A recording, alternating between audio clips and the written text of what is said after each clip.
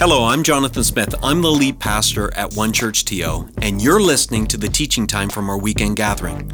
We're an imperfect community of over 70 nationalities and 5 generations who are attempting to follow and shine Jesus in the Greater Toronto Area. Our vision, it's so simple. We want to help people from all walks of life know God, love people, and in turn, impact our city for good. We've designed these weekends to be meaningful, challenging, and encouraging, and I hope that's what you get from listening. Well, friends, welcome to One Church TO, whether you're online or a great crowd here this morning, actually in our physical campus. But I want to welcome you to week 3 of our series called Level Up.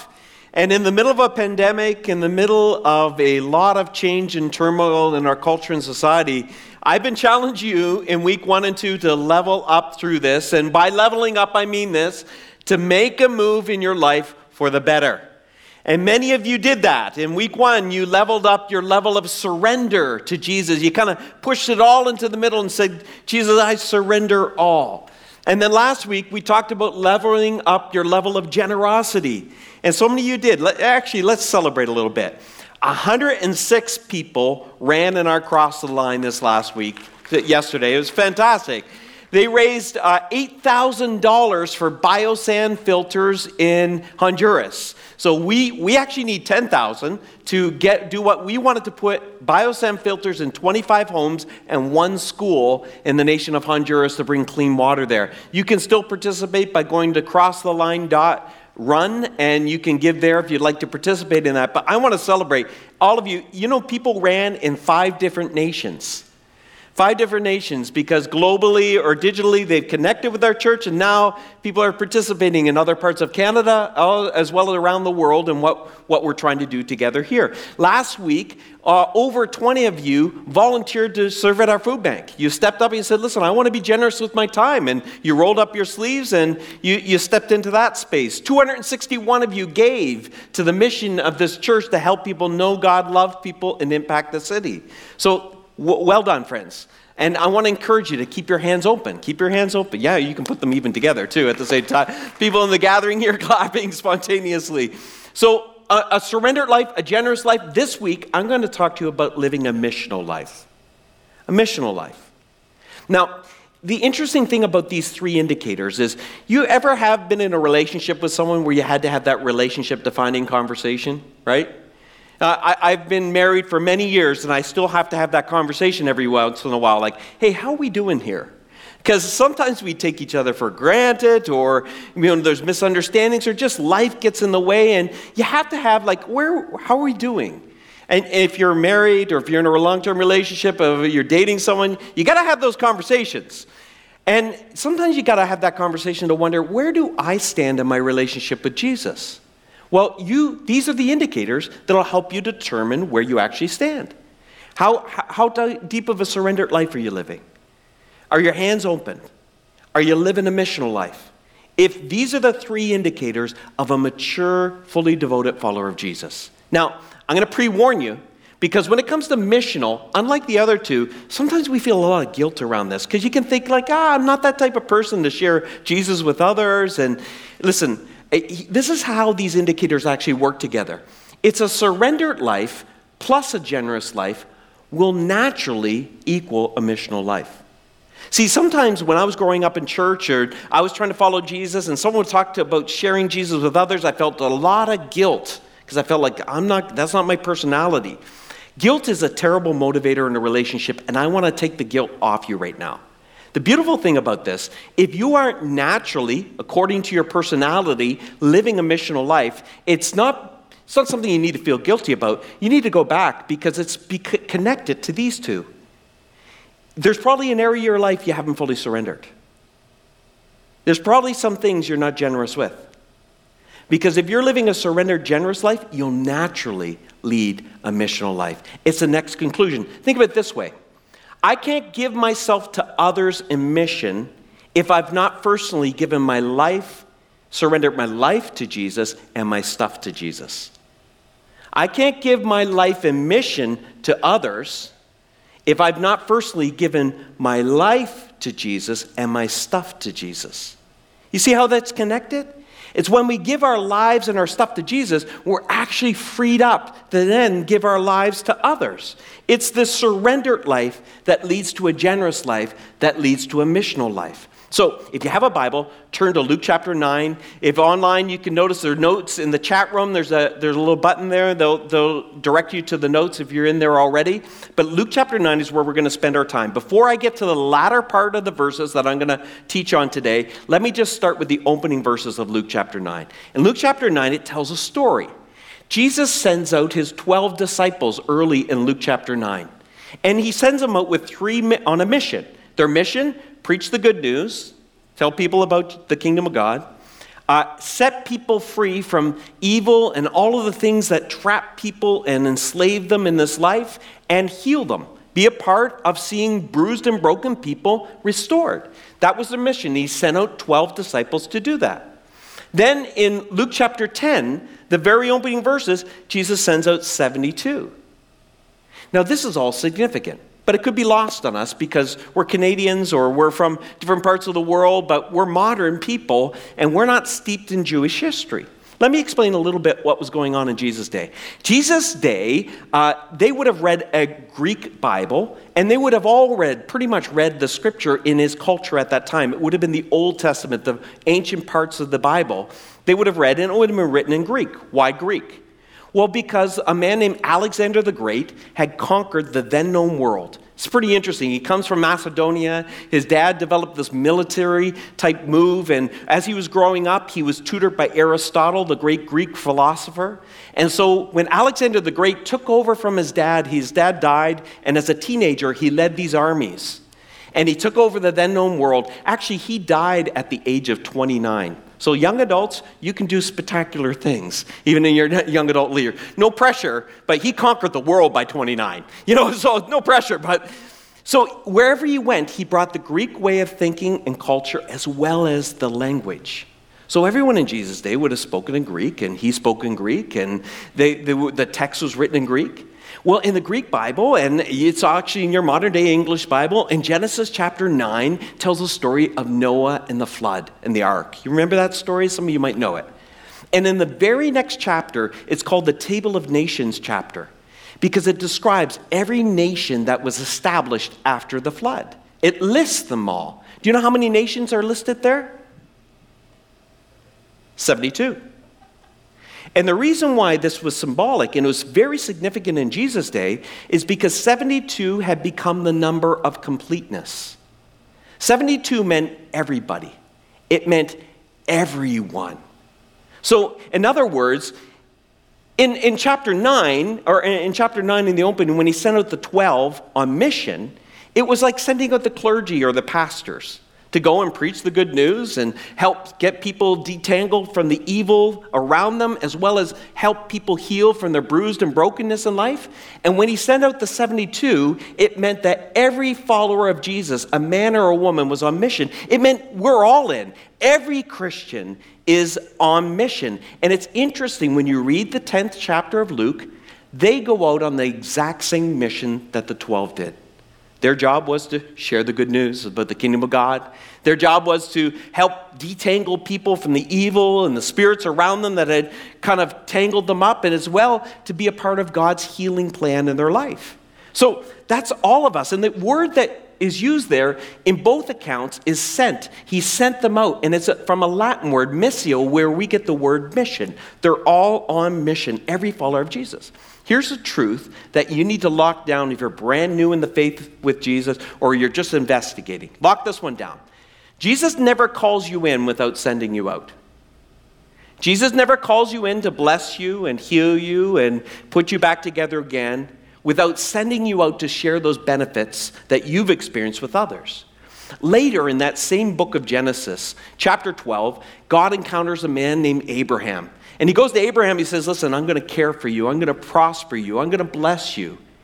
And Abraham says, sign me up. And immediately following that, God says, now get out. Get out of what? Get out of your homeland. Get out of your familiar territory and go out. Go out. See, God never blesses you except to make you a blessing. God never blesses you except to make you a blessing. See, he never calls you in without sending you out. Now, why everyone? This is a good question. Why does Jesus want every one of his followers to be on mission? Why does it even matter? Because there's a part of me that goes, I understand some people getting that responsibility because, they're the professionals, or maybe they're just an extreme extrovert, and so they love to chat and talk, and they'll gossip about Jesus. So let them do it. Well, why everyone? Glad you asked. The Apostle Paul, in a letter he wrote to a church in the city of Ephesus in modern-day Turkey, he tries to explain why everyone matters in this and why everyone should be a part of this. In the second chapter, verse 10, Paul says to this group of believers, he says, "For we are God's handiwork, created in Christ Jesus to do good works, which God prepared in advance for us to do." Now, remember I told you this New Testament, the scripture was written in Greek there, and that word handiwork is translated different in your English Bibles. For some of you, it might say workmanship or masterpiece might be another way. It's actually an artistic word in the Greek. It's basically Paul's saying, hey, listen, you're God's artwork. And art only has value when it's displayed, right? What good is a great piece of art if no one ever sees it? Art reflects beauty and imagination and connects with people as it's put on display. The actual Greek word is poiema, where we get the modern day word for poem. I like to think of it this way, that we are actually God's poetry to the world around you. You are God's poetry to the world around you. You're God's artwork. And what you're doing is you're pointing to the artist. You're God's poetry, and you're pointing to the poet. See, there's something in us that he has crafted us to participate in mission with him. We are his artwork, his poetry to this world.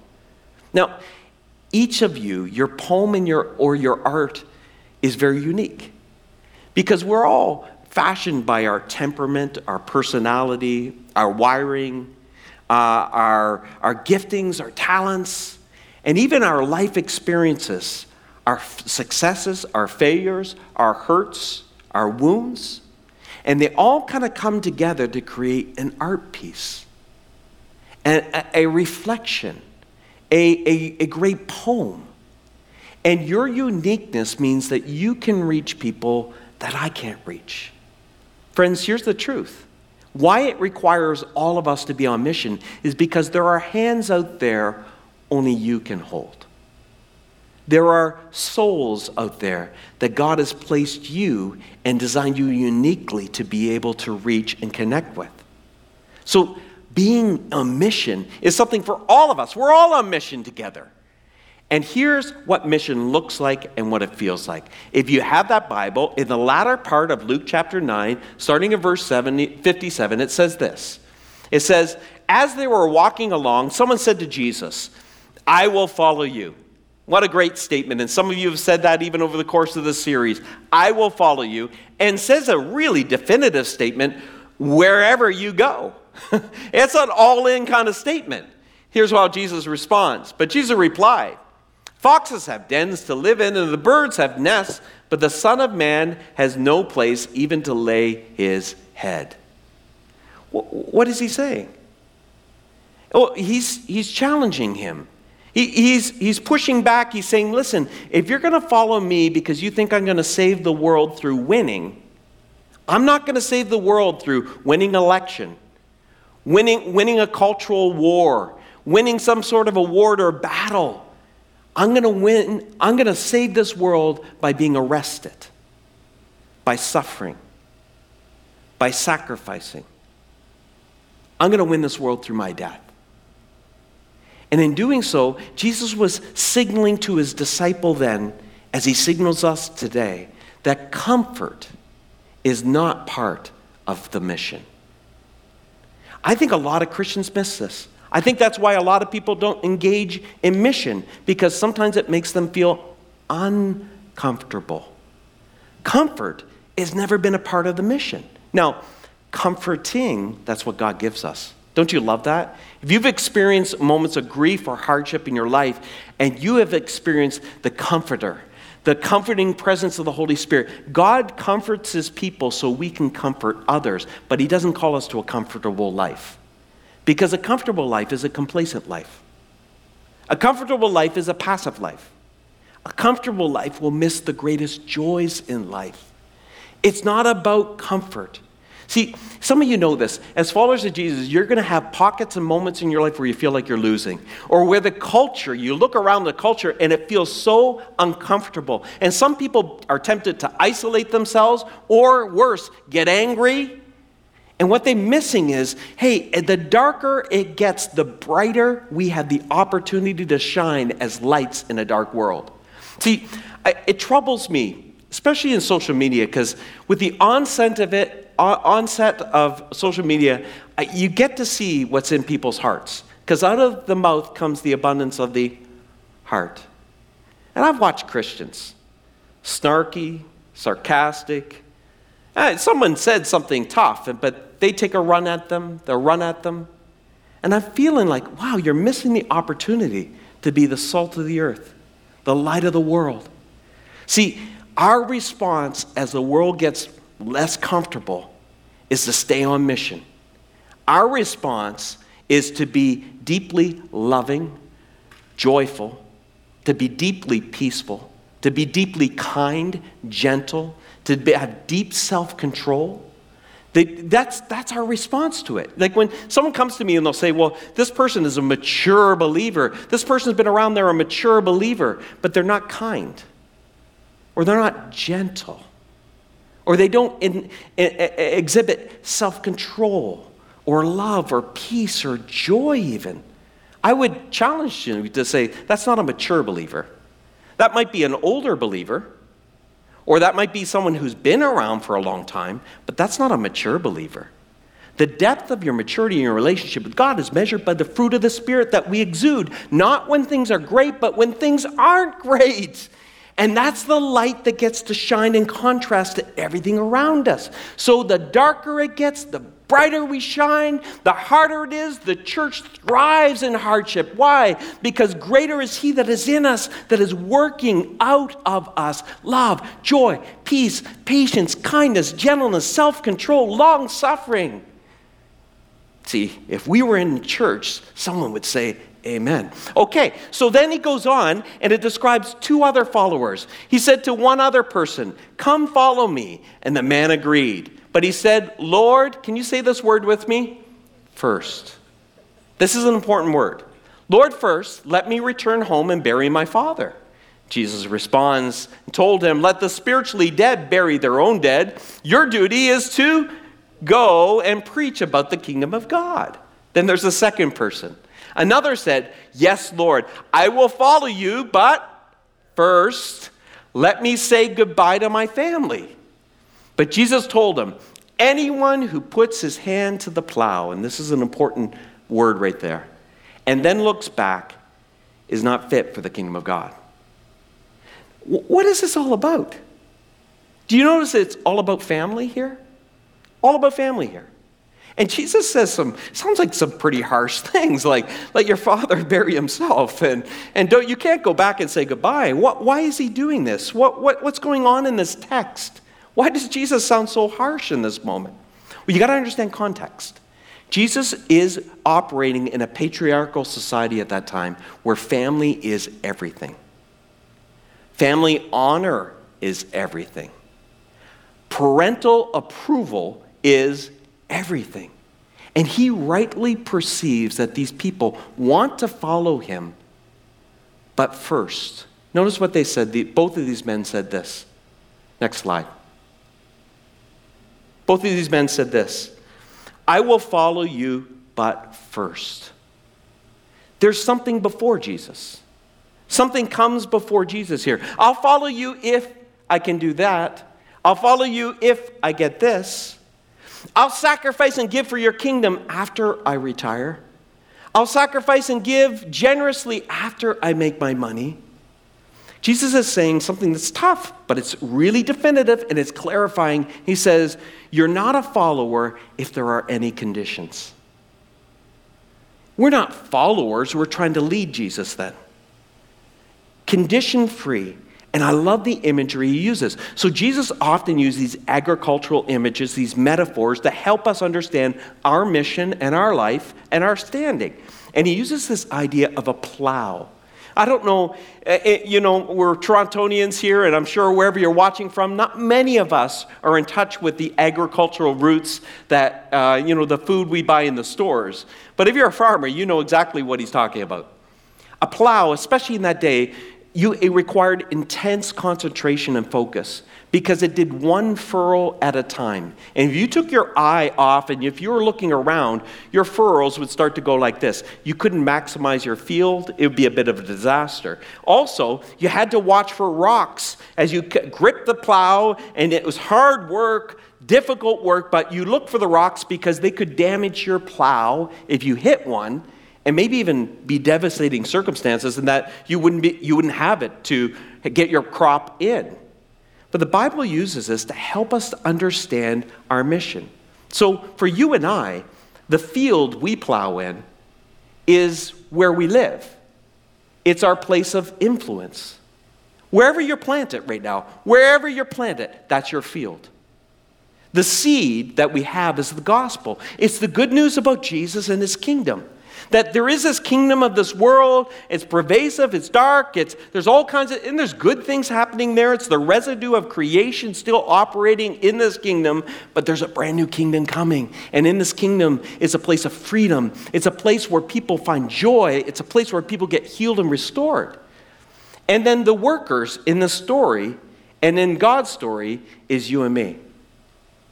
He's the Lord of the harvest. We're the workers. And we're to grip the plow. Now, the metaphor is difficult in modern eyes and our modern ears because we're more like keyboard warriors than we are plowers. But the imagery is so powerful because it's talking about something that requires effort and sweat and concentration and sacrifice. To grip the plow is to put a clear emphasis on Jesus' mission over our comfort. It's to put a clear emphasis on Jesus' mission over benefits. Here's the thing, though. When I was 11 or 12, I worked on my aunt and uncle's farm just in the summer. I think my parents were there were 6 of us kids. I think they were just eager to get a few kids out of the house, so they would kind of give us away to my aunt and uncle to go work on their farm while they were haying. I remember the first time I did it. I was like 11 or 12 years old, and I thought I was a man. And then I put in a full day work on a farm in the hot, blazing sun, haying. And I remember, though, the feeling when I came in for supper that night. See, at the end of the day was a great reward. My aunt was an incredible cook. And there was a table covered, a banquet table. And when I sat down at that table and I ate that food, I'll tell you, food never tasted so good. Water was never better. And I'll tell you, I slept like a baby when I was there. But I remember the feeling, even as an 11-year-old, 12-year-old boy, I remember feeling like a man. Like I worked hard today. See, someday, we won't have this opportunity to work like we get to now. But there is a banqueting table waiting for each of us. There's a reward waiting for us. Now is our time to sweat it out, to grip the plow, to stay focused, to live a surrendered and generous and missional life. Because someday we will have that residue feeling because we are all working for that day when we'll hear Jesus say, well done, well done, well done. So here's how I want to end this series. I want to tell you why I spoke this series.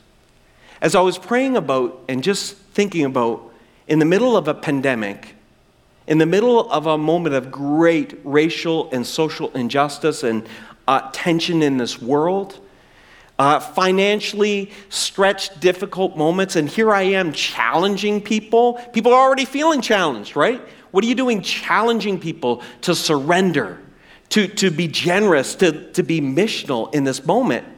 What business do you have doing that? something's troubled me for years as a pastor. And I want to apologize if I've not been clear enough or not clear often enough about what I'm trying to do here. I'm not here to build an experience where you feel like you're at home. I hope you feel at home. I hope you feel like this is your spiritual family. I hope you feel all of that. But that's not my goal. That is not my goal as a leader or a pastor. It's not my job, and I'm not here to build services or gatherings that everyone likes. No, I'm not trying to rebuild something my parents loved. I'm not trying to build something I loved when I was growing up. I'm not even trying to build something that future generations love. I love where we've been. I love where we are. I love where we're going. But someday, God's not going to judge me or judge you on the songs we sang or didn't sing, on the type of service we had, and whether everyone loved every moment of everything we do. That's not what we're going to be judged on. You know what we're going to be judged on? Jesus someday is going to look Jonathan Smith in the eyes, and he's just going to simply say, listen, Jonathan, what did you do with what I gave you? And I want to say to you, because I love you, follow Jesus. Follow him, friends. Surrender. Live a surrendered life. Push it all in the middle. You push in your will, your way, your dreams, your mess, your ambition, your sin. Just push it all in the middle and give it to Jesus. There's no one you can trust with your life like Jesus. Whatever you place in his hands, is in his hands. It's under his protection and his provision. And in turn, follow Jesus. Open your hands. Be generous with your time, your talents, your abilities, your resources. You won't regret what you did generously in this life as you grip the plow for the next life. And then finally, grip the plow in mission. It's not about keeping it. Sometimes I've made it so much about me. My faith journey is so much about me. Jesus, what you're doing for me. What about me? And I get my eyes off the mission that Jesus has called us to. Friends, the reason why I wanted to challenge you in this moment, I feel like because this is our moment. This is our moment as a church to shine like a light brightly, because the followers of Jesus in this church are trusting God for daily provision. They're trusting God with what they have. They put it all in and they said, God, not my way, but your way be done. I want what you want, and we've engaged in mission together. That's why global focus is so important in this church, because we're engaged in mission right around the world. That's why local focus is so important, because we are determined to impact this city. That's why in week 1, I launched this, or I mentioned this about our children, for our children's ministry. The spiritual life track for those ages 4 to 18, and for youth and young adults, obviously, 4 to 18. Why? Because what would it look like if a 4-year-old started to grip the plow when they were young? They developed those calluses on their hands that protect them, and they were used to a hard day's work. And they knew that serving Jesus was not about comfort, that you would feel uncomfortable at times, but it'd be incredibly rewarding, be incredibly joy-filled as you sacrifice for the kingdom of God. What it would look like as they grew into teenagers and they gripped the plow even a little bit tighter. And they had moments in their life maybe where they let go of the plow, but they remember the joy of plowing and they grab hold of it again. What would it look like if they could soar in that moment? Listen, if you're between the ages of 4 and 18 and you're here or you're watching online, you need to be a part of this. And if finance would be a barrier in any way, because this team has prepared a ton of great materials and things for you, I don't want money ever to be a barrier for you to be able to grip the plow and grow your faith deep into the person of Jesus. You just let us know. We'll come alongside you. This is why last week we talked about Love Army. Because this is not the time to shrink back. This is the time to open our hands and move forward. While everyone else is trying to isolate and everyone in fear is starting to grip their stuff more tightly, we're followers of Jesus. We trust. We know where our help comes from. Our help comes from the maker of heaven and earth. And so we keep our hands open And we are generously going to love this city like we've never loved. You keep that October 31st, November 1st weekend circled on your calendar because we're going to do something seismic in the city.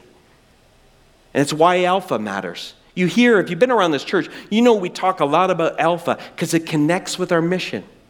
It's an opportunity for those of you who don't know Jesus to explore the faith. It's an opportunity for those of you who know Jesus to partner with God's Spirit to see people invited into the kingdom of God. Friends, we're playing for keeps, aren't we? I love these words. Let these linger with you as Jesus said this.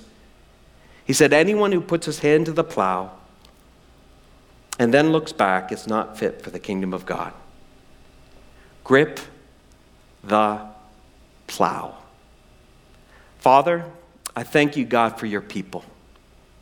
Lord, we don't have to do the heavy lifting. You've done it for us.